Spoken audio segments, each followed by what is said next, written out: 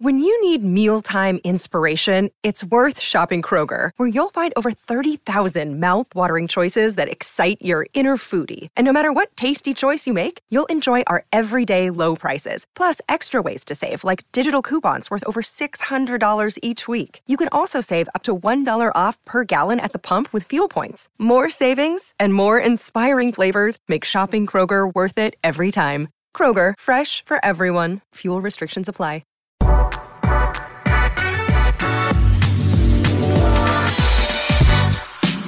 All right, welcome in to the Nick Bob Podcast. Make sure you download, you subscribe, you rate it, you review it, you share it, you hug it, you kiss it, you give it a pat on the back, you give it a... No, you just download, subscribe, rate, review, and share. Download, subscribe, rate, review, share. Okay, that's what we want from you guys. It helps, man. Every little bit helps. Understanding the listener, all those sorts of things. Really appreciate you taking some time out. Really excited about our guest today, Kevin Kugler. Perhaps you've heard of the name. He is, the dude is a pretty big fixture in the world of sports broadcasting. Obviously, what he did with Unsportsmanlike Conduct, I always tell people that's pretty much that show, him and Michael, that's the standard. That's the standard for sports talk shows. So I'm interested. I want to go down memory lane a little bit with Kevin, get his thoughts on what made Unsportsmanlike Conduct work, what it was like to do a sports talk radio show when Nebraska was kind of crumbling for the first time. Because unfortunately, we've all been kind of gotten used to Nebraska losing, maybe having a bad year. I mean, try to remember what it was like back in 2004 and then in 2007. Like those seasons were like, whoa. And those guys were on the air. I want to talk to him about what that was like, and then kind of just get into his career in broadcasting, how he deals with criticism, what his process is like, what it's like to nail a big call in a big game. Get his thoughts on Nebraska football this year, the rest of the Big Ten, what he thinks for Ryan Day, Jim Harbaugh, all that stuff. But Kevin's a guy that I've known Kevin now for 13 years almost.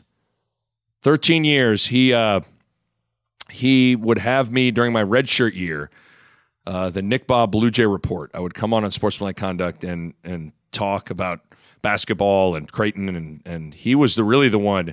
If it wasn't for him, I mean, he's probably been the single most influential guy in my career to date. I mean, he's the one that opened the door for me to get into sports talk radio. He signed off on me. He was able to get me some fill-in stuff on Sportsmanlike Conduct, which led to the Schick and Nick show, and then obviously led to doing the show Game Time, and so he's really been great at helping me and how my process is of getting ready to call games, all those things. Just an amazing guy, unbelievably talented guy. Really, of all the play-by-play guys I work with, and I work with some great ones, I don't think there's a guy that's more prepared. I mean, I see the sheets in front of, not a guy that's more prepared. He's competitive. He is a guy that takes a ton of pride in what he does. I love calling games with him. One of my favorite things about Kevin is he actually, this sounds weird, but he really listens to his analyst.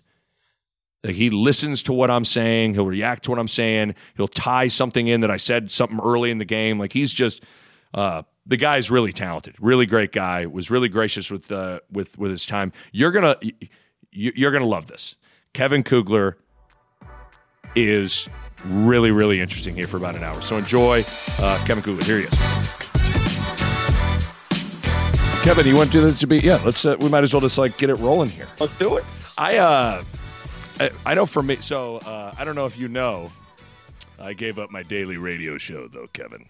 I had heard. I kept calling in on Thursdays, and they'd be like, "Yeah, Nick's not here anymore." I'm like, "Okay, I'll try next week." All right, we're gonna call you. We'll give it a try next week. For weeks I did this, and then there's no Nick. So now I'm happy to know what happened. It is. It's been a big adjustment. No daily show every day. Do you remember having going through a big adjustment when you gave up on Sportsmanlike Conduct? I thought you were going to ask if I remembered having a radio show. The answer is no. I don't remember having a radio show. So, no. I mean, yeah. So, yeah, look, here's the thing, though. When I gave up the show, I left the next day and flew to Europe to do the Olympics.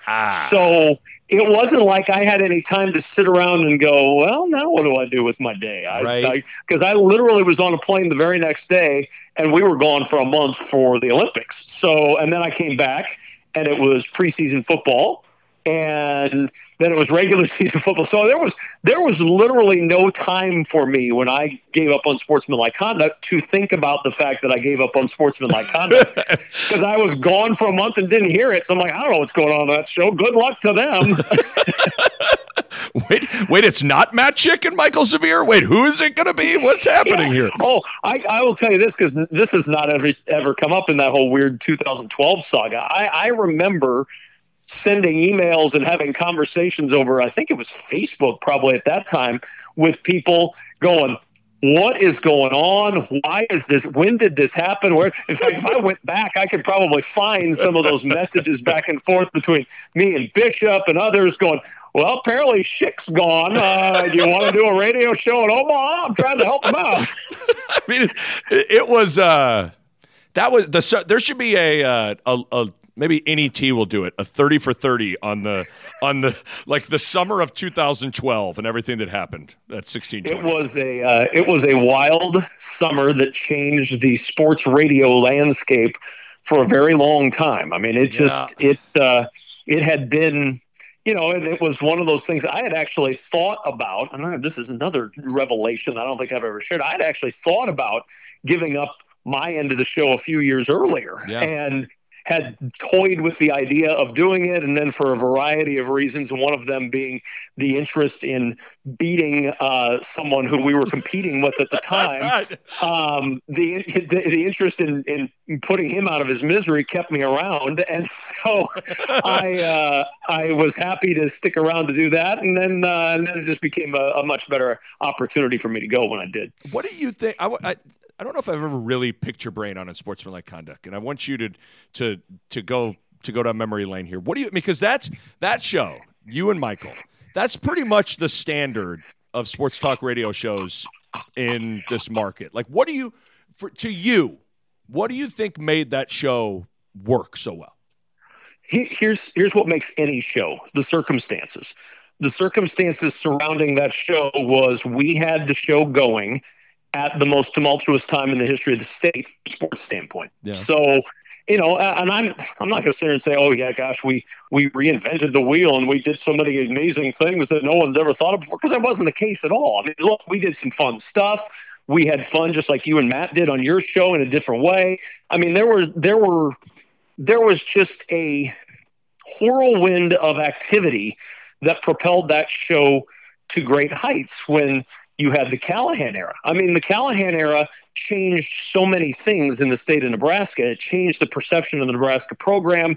It changed the sports radio landscape because, I will say this, there were not a lot of sports radio shows on the air in the state of Nebraska that were willing to be critical of the University of Nebraska and the football program. And that era demanded criticism. It demanded sharp, and hopefully thoughtful criticism of what was going on. And then the reaction that we got from the university, I mean, quite honestly, I joke about this and I say this somewhat tongue in cheek. Steve Peterson, a big thank you the next time I see him, because had they just reacted and ignored us, I don't know that it would have pushed it to the level. Maybe it would have, because people were hungry for, people to talk about this in a way that would hopefully give them some light and some hope as to what was going to happen with that program. But had they just ignored it, I don't know. But the fact that they yanked the rights away for programming from NET to keep me from doing the games, it was a silly reaction to it.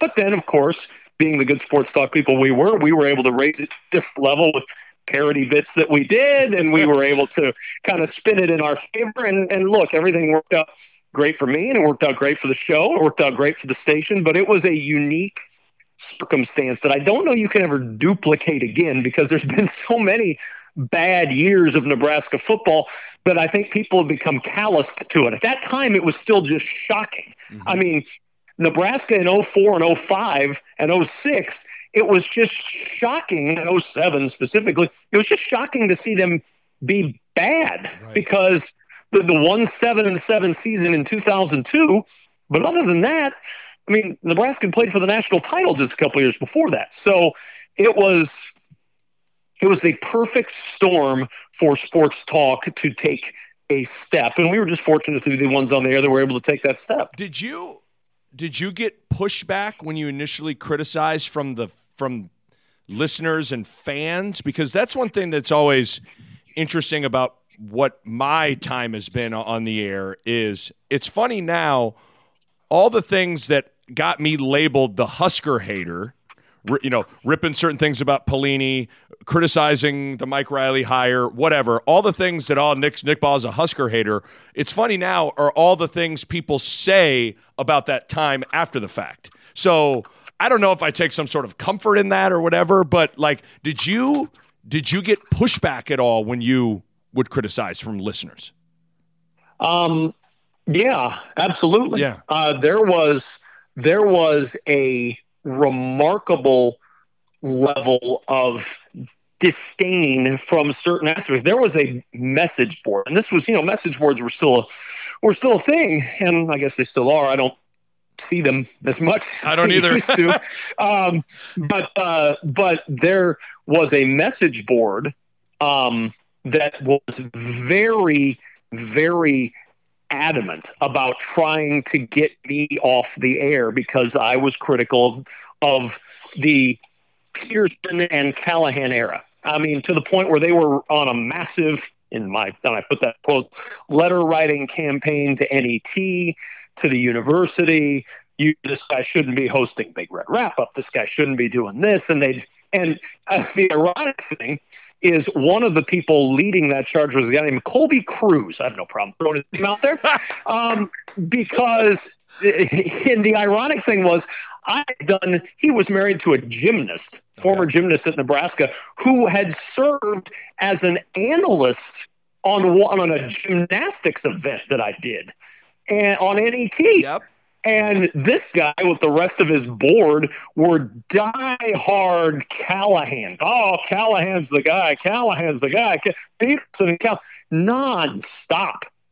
And they'd hammer me. They'd call me any number of names. They were sending these awful letters to NET. I mean, they'd post templates on their board of letters. Here's how you should write your letter to get Kugler off the air. Get this asshat off the air.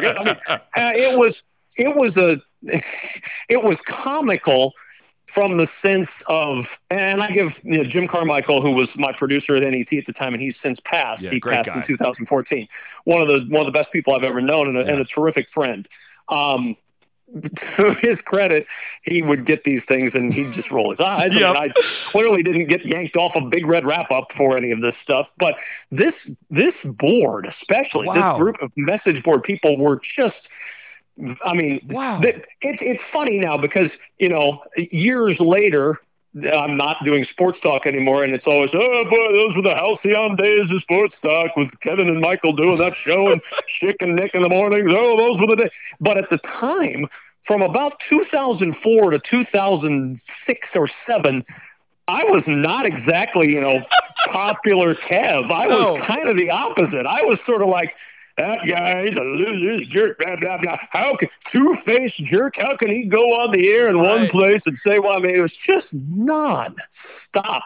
So I don't miss that. I still get that every time I do a Nebraska game. They all know where to find me on Twitter, and they all let me know that I suck at my job. But it's just crazy how much during those years there was pushback that people have conveniently forgotten. So to the point where, and I will say this, to the point where this Colby Cruz guy, after the whole thing was over, and clearly he was wrong. Yeah, you think? Said some sort. He and Michael would converse back and forth on emails over the years, talking football and stuff. And he's like, kind of, sort of a half-hearted apology, which he never gave to me, and I certainly wouldn't have accepted it. Here's the thing. I forgive relatively easily, but there is nowhere, anywhere that I'm commanded to forget. Nope. Amen. So Amen. I forgive. I don't, this dude had his own opinions. That's fine. But you and your minions went on and on trying to get me fired from jobs because I had an opinion that differed from yours.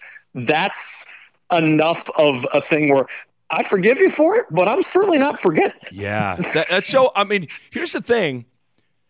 Criticism comes with the job that we do, whether it's spouting your opinion on the radio, play-by-play, analyst work for TV, and I don't want to say I've arrived at being able to handle it, but I think I handle it better than I used to. How have you seem like you do a good job of like, you take it and flip it and try to make it like fun, in some way. But what's that process been like you in handling criticism when you're calling games now where people, because, with Twitter, people can, they can let you know how they feel about what you just said in the moment.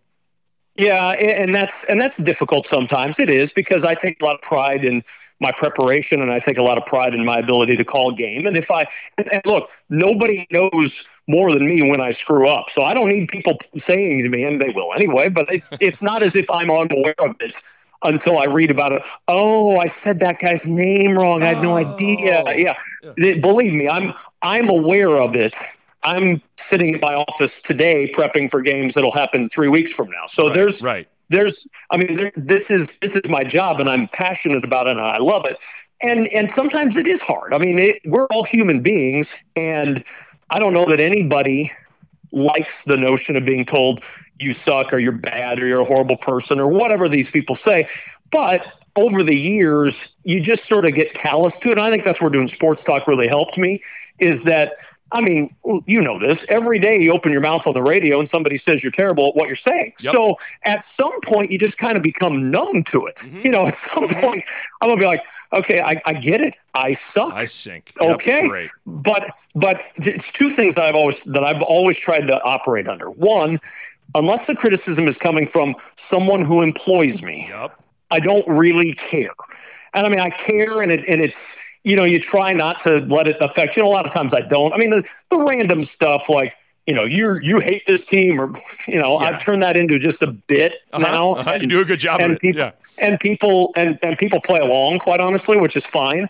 But I've always found on social media that if you put that stuff out there, then you have a lot of people who will come, and say, come on, this guy's an idiot. What are you doing? Yeah, blah, blah, blah. Yeah. And that's fine. But the other thing is something that Lyle Bremser said 1,000 years ago, and I tell broadcasting students this all the time, because I believe it's 100% true. He said, look, anytime you open your mouth on the air or on a podcast now, he certainly didn't foresee these things showing up, but here they are. He said, anytime you open your mouth and say something other than the time or the temperature, somebody is going to be upset with what you're saying.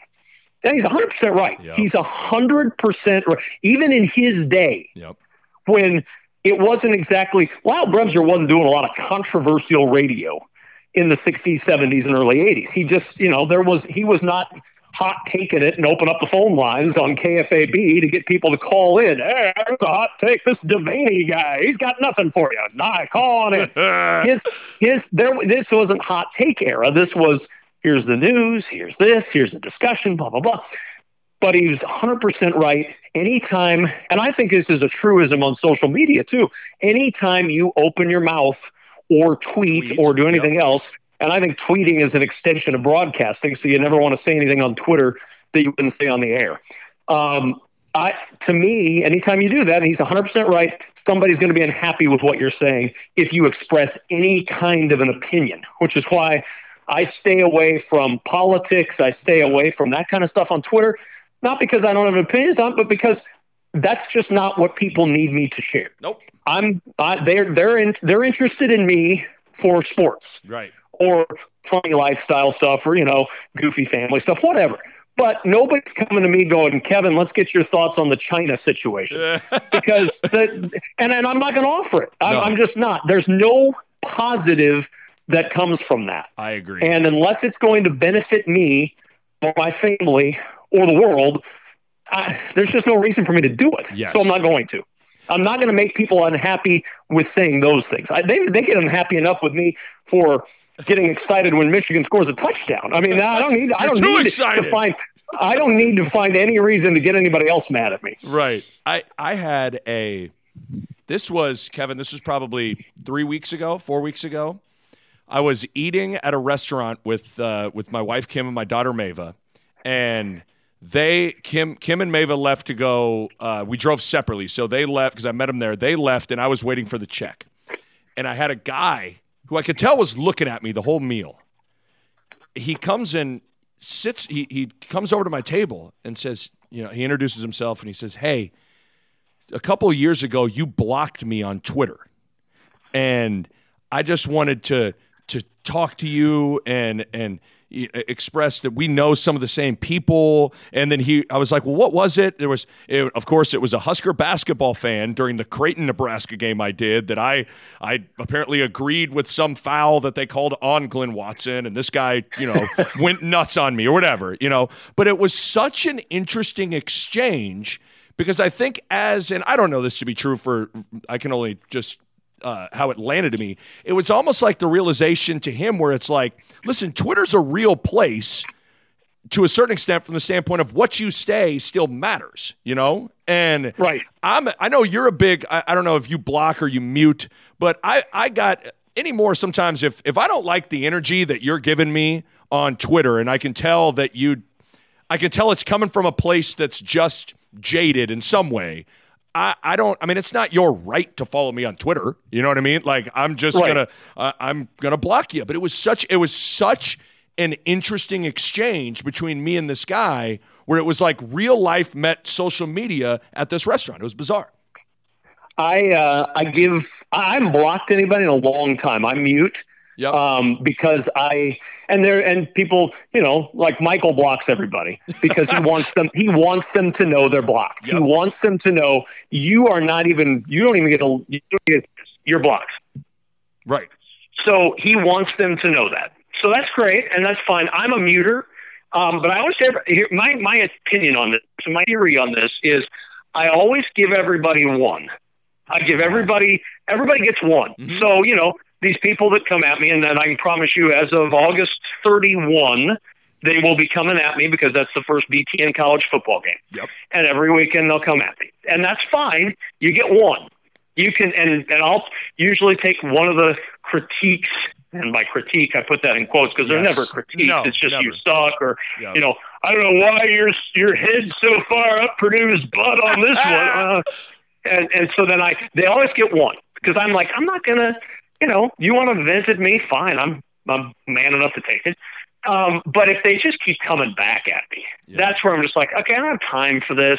And you became less entertaining when you do it a second and third time. Right. And really the only reason they threw you out there in the first place is because I wanted to be entertained. So there you go. You're muted now. Yeah. Because I just don't want to keep seeing it. Right. And that goes back to your energy thing. Yes. If you just allow yourself to continually be bombarded by negative energy from the same source, that's kind of on you then. Agree. You are welcoming that into your life. And believe me, I'm hard enough on myself that I don't need to seek out other negative energy. Boy, I sucked today. Maybe I could go find some other people who would agree that I sucked, and we could all talk about how bad I am. No, I don't need that kind of... I'm not going to welcome that in. What good is that going to do me or, more importantly, Michelle and the girls when I come home? I mean, because you carry it with you. It's not like you leave it at the airport. You bring it home and you let your guard down, and then you're like either curled up in the fetal position on the floor, or you're passed out because you drank an entire bottle of Tito's. I mean, that's. But it is. You bring it home with you. I mean, sometimes I'll come. Just my energy when I walk in the door. Sometimes Kim will know. Oh, you got into it and I'm like, yeah. And so I've really tried to do away with even engaging in that because, like you said, at some point that's on me. I gave that negative energy my focus.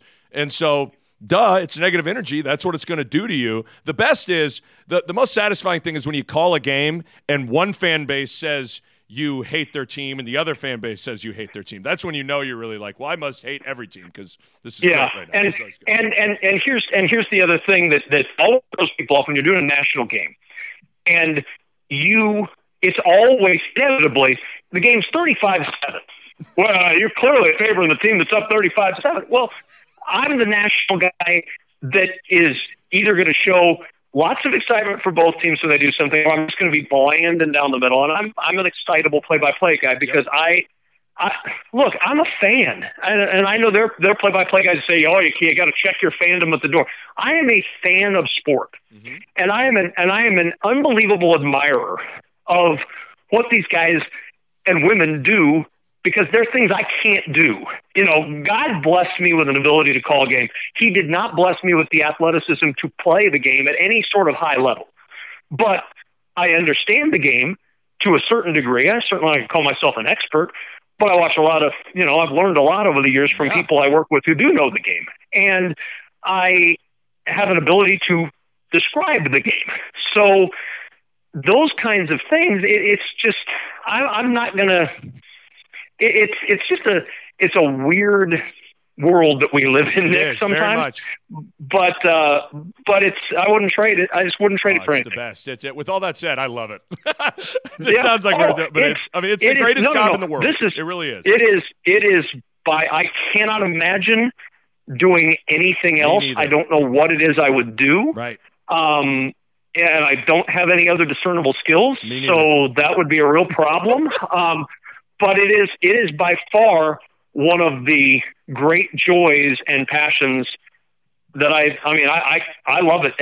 I am excited for every game I do, whether it's a preseason football game, whether it's a regular season basketball game between two teams that one is incredibly lopsided and one is not, or it's the national championship in basketball, or it's I don't care what I'm doing. I love it, and I can't do it on the field. I can't. There's no way I can get open against press coverage and score a touchdown in the National Football League or in college football or likely in most high school levels. But I can talk about it, and I can lead my analysts to talk about it in greater detail. And to me, it's a rush. It's not the same adrenaline I wouldn't imagine as you get when you hit a big bucket in a game with 18,000 people watching, Nick, but it's close. No, it is. I think about some of the games you and I, whether it's me and you courtside, Creighton, Ohio State, like Creighton, Evansville on NET in 2010. Every year. Yeah. It's just so, it is. There obviously is nothing like when you're actually out there, but boy, and I'm sure you've had moments where there is some times where it hits you, where like Hinkle Fieldhouse is rocking, or I'm sure you're at the big house, or and it's rocking. And you're like, holy bleep, this is pretty cool, man. There is very little that, and that moment hits me all the time. Since 2008, I've been sitting courtside at the Final Four, and I am broadcasting that to, I don't know who's all listening to. There's more people than maybe you're listening to this podcast. I don't know.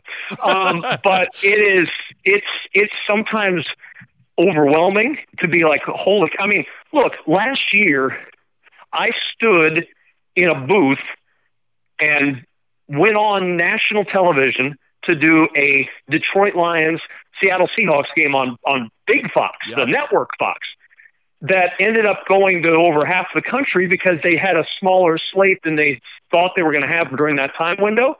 And so I'm on all over the place in a 3-man booth with, it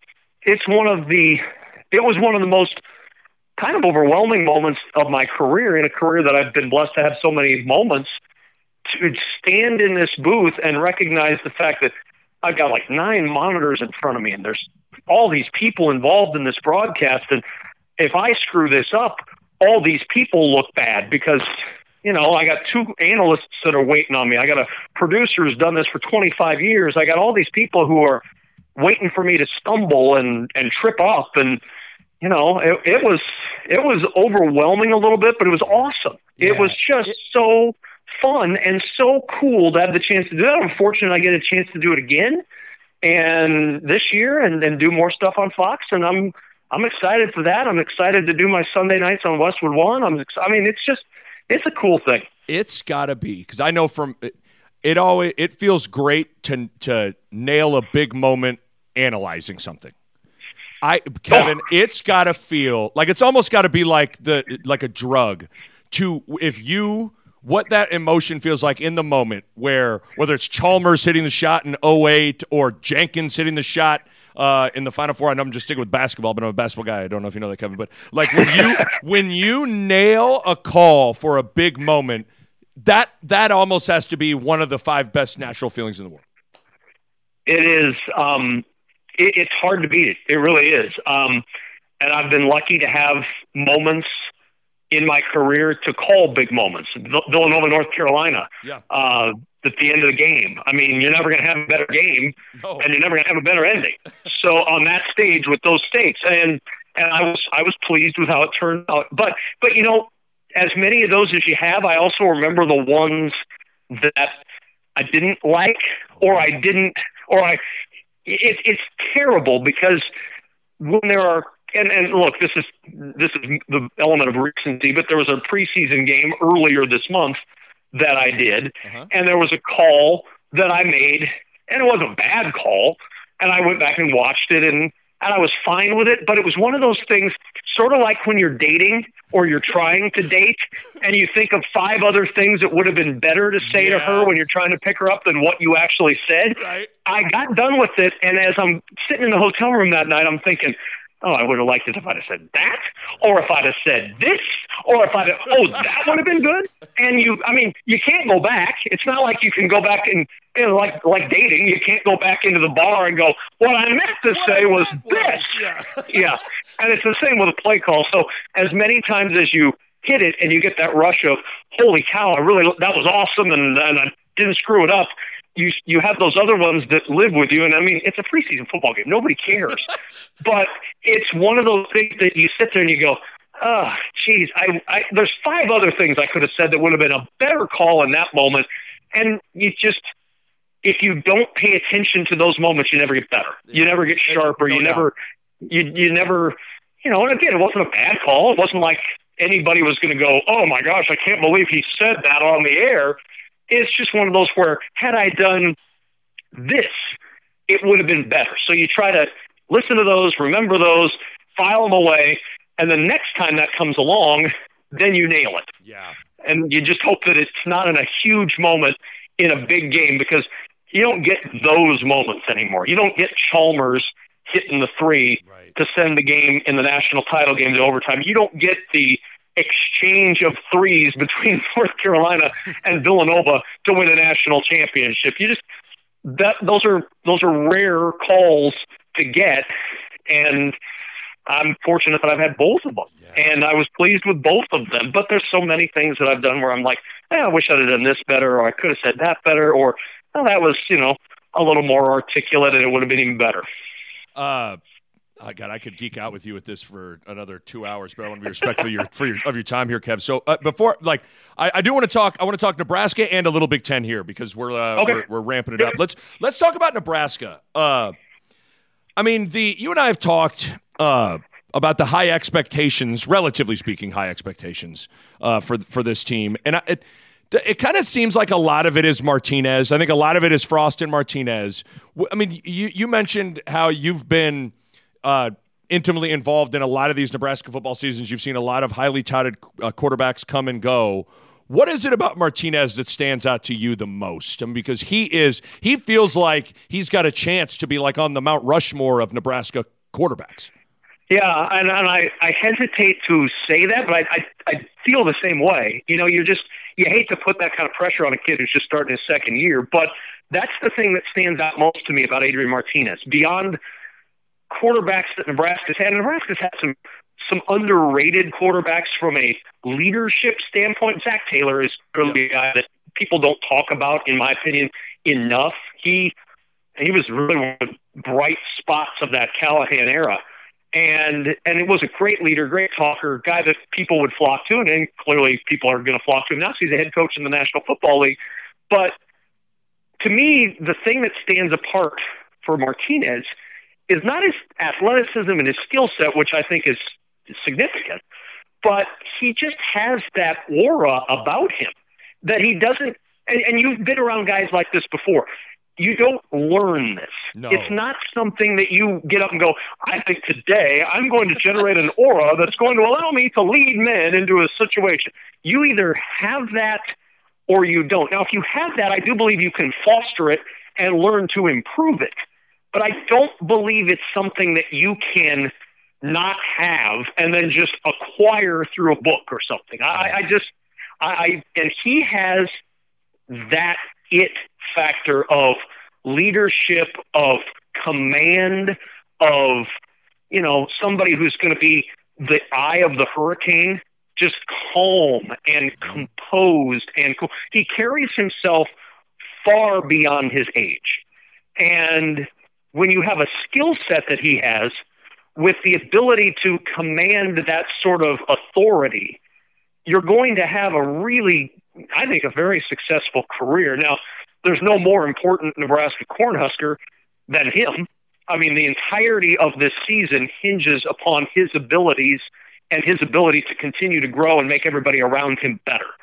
I mean, if he goes down, I think they're in better shape than they were last year when he went down against Colorado. I don't think there's any question. They have quarterbacks back there that they feel like they can move the ball perhaps a little more effectively than they did last year.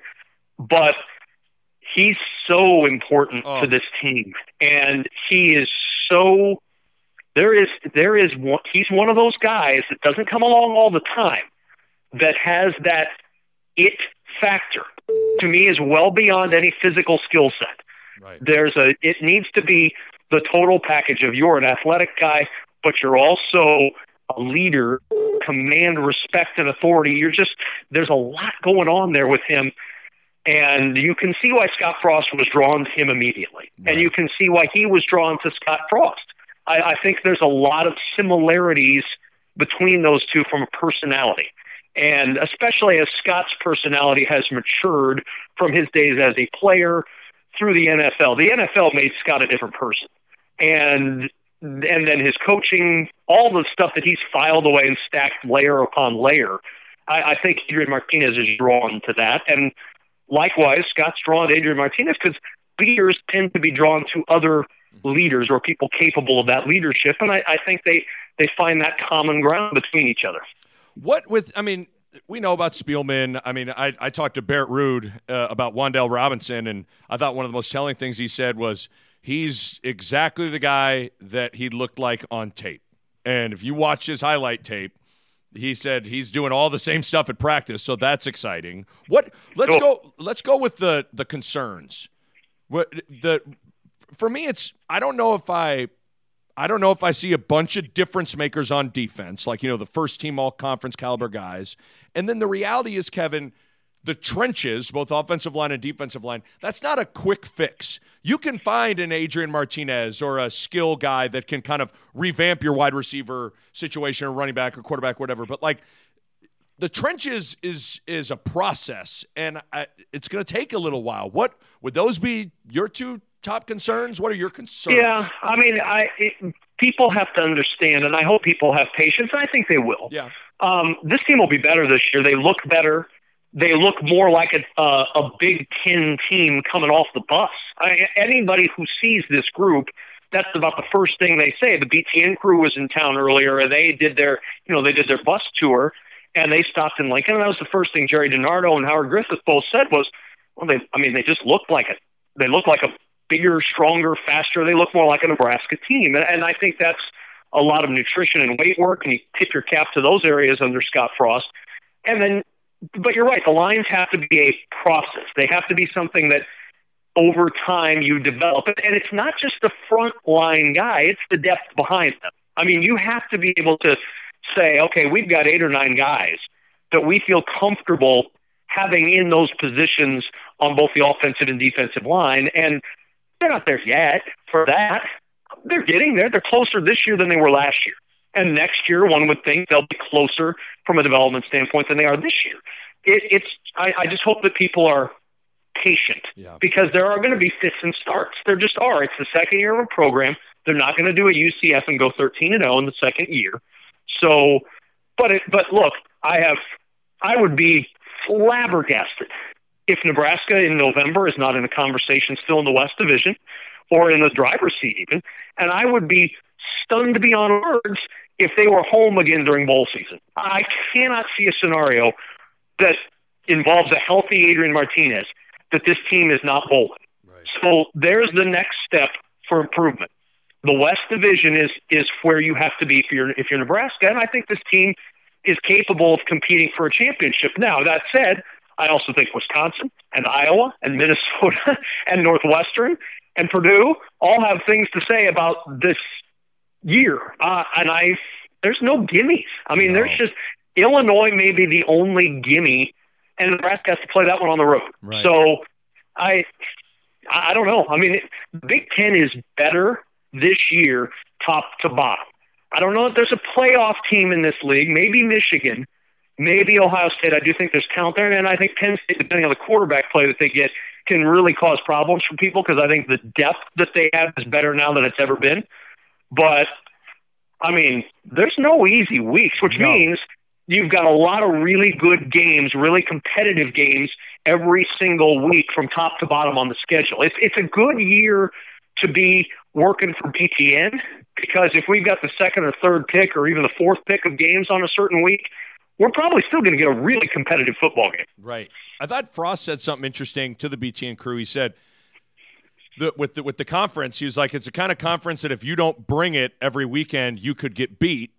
But at the same time, if you bring it every weekend, you could beat anybody, which I think is that is interesting to kind of look at it that way because even last year, I mean, Nebraska had Northwestern was a team that went undefeated in the division and represented the West. And, I mean, you remember that game. Nebraska had them dead to rights late in that game and had them beat. And so, it's all kind of how you do got to bring it. And that's one thing that's different about the West maybe than a couple years ago. Even Barrett said this. It's like where's that game, as you were pointing out, that you can just pencil in like, well, that's a week off. You're going to kill that team. I mean, Jeff, you think playing Purdue and Jeff Brahms with Rondell Moore, you think that's going to be easy? You kidding me? No way, No. I mean, where's the break in the West Division this year? I mean, it's Illinois. I mean, clearly that's a program that is not, in my opinion, at the same level as the others.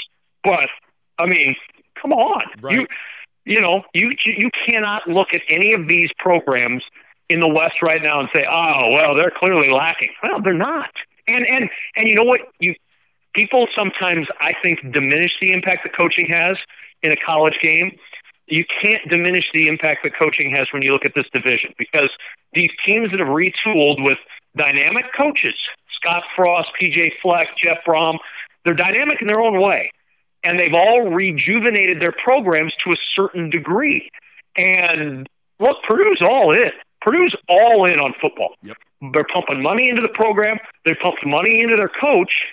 This is a program that has said, we're not just a basketball school, we're a football school too. And now to me, the non-conference is a huge challenge for Purdue to go to Nevada, and then we have them back-to-back weeks on BTN. They play Vanderbilt, which if you look at Vanderbilt's roster, there's more than a couple guys who are going to be earning a paycheck to play football in the next year or two.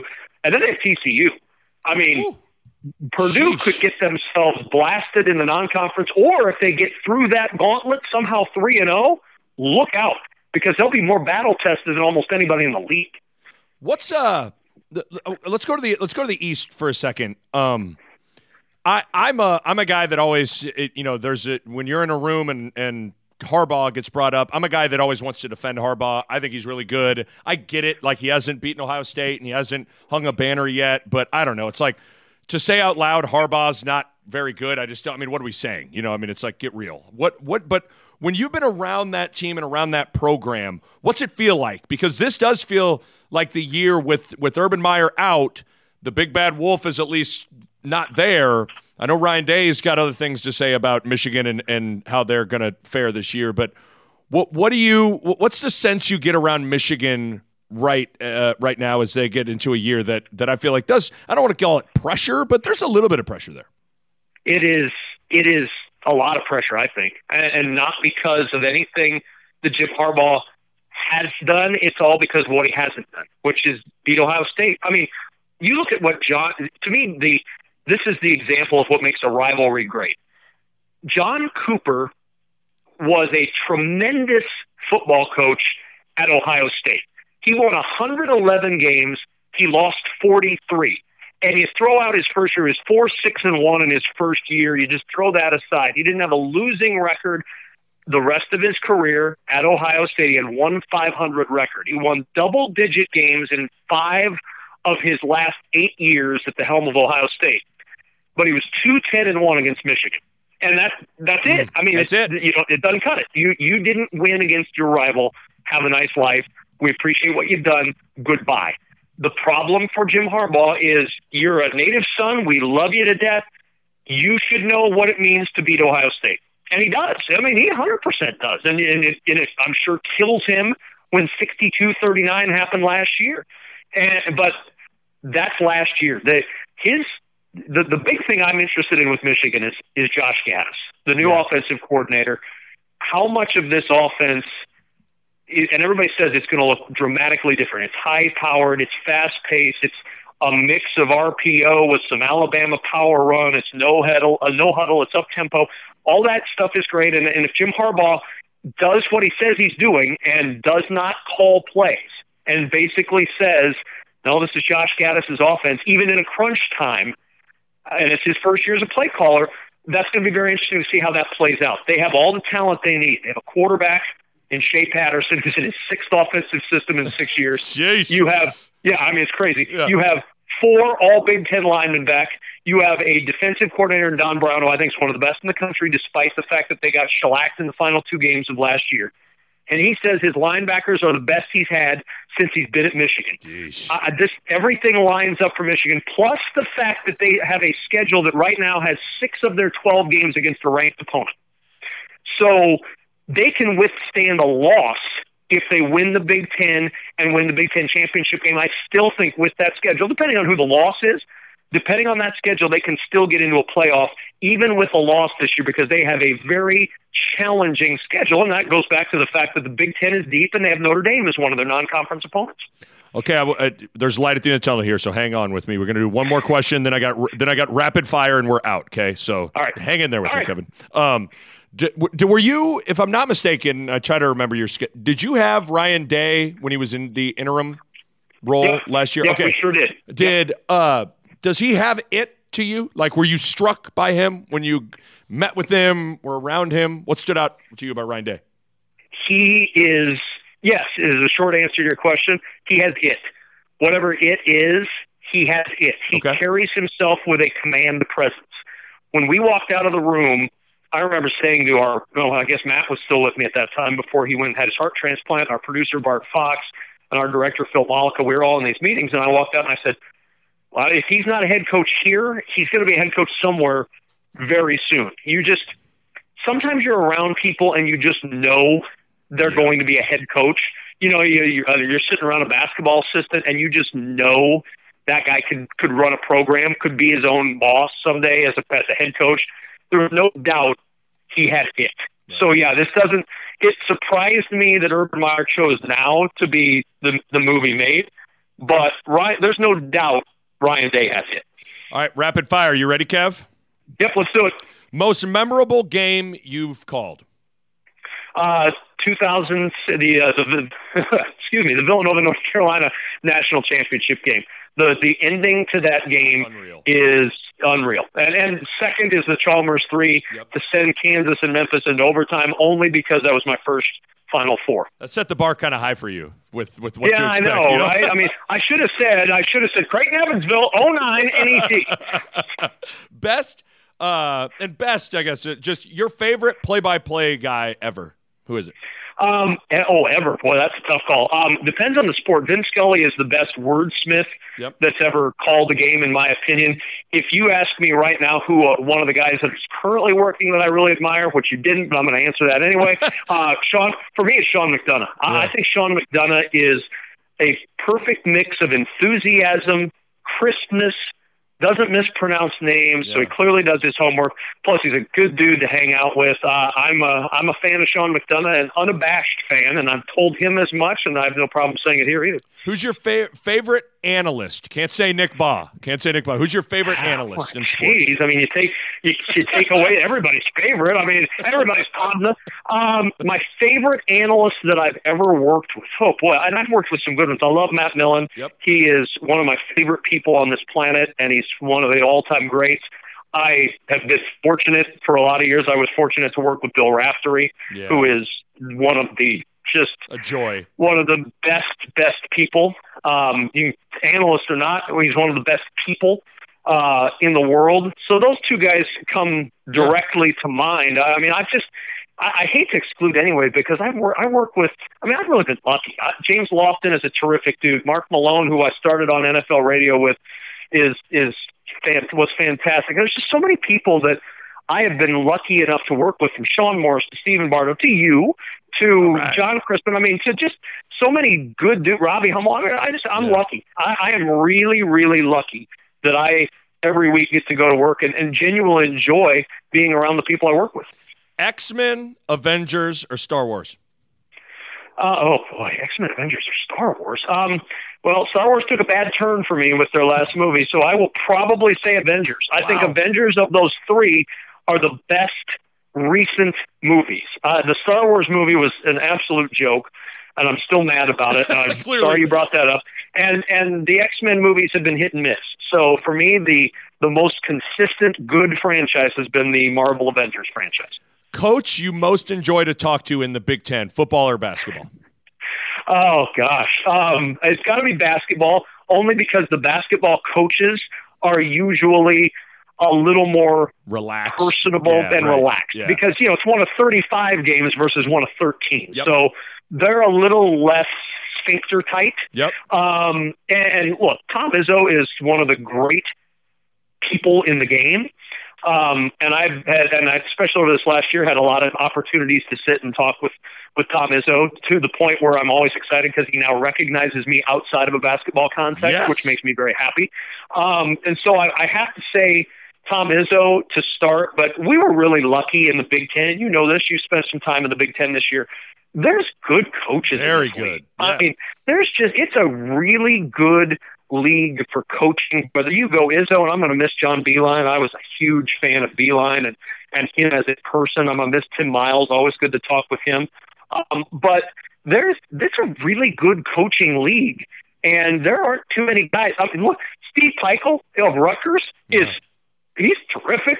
Pat Chambers is a great dude. I know you know that. I love him. I mean, he's great. It's a really good league for coaching. And so it's hard to narrow it down. So I'll just say Tom Izzo because he's the Hall of Famer.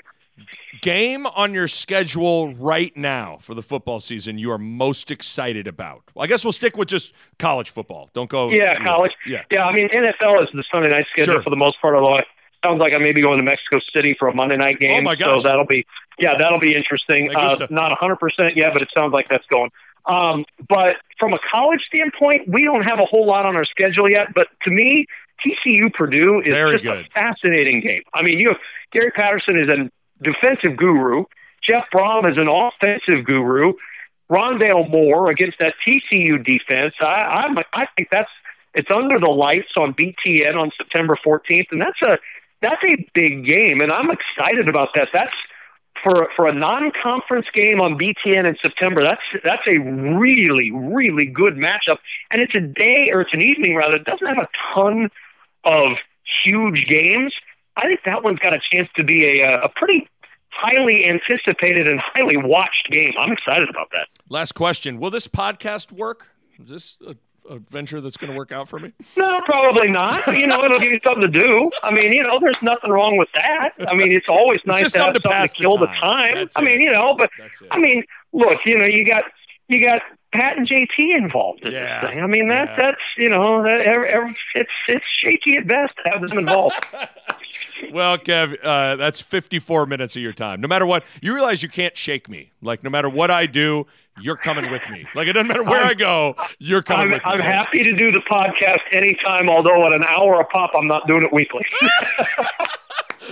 Noted. All right. I will make a note of that. Kevin, hey, really appreciate your time. Safe travels. I know you'll kill it this year in the broadcasting booth, and I might bug you again at some point during football season, okay? I will happily take that call, and I wish you very good luck on the podcast, and I'm sure I'll hear all kinds of flack for the names that I threw under the bus during this podcast. No one will listen to it. No one will listen to it, okay? You got that going for you, okay? Thank you, Nick. Thank you, Kevin.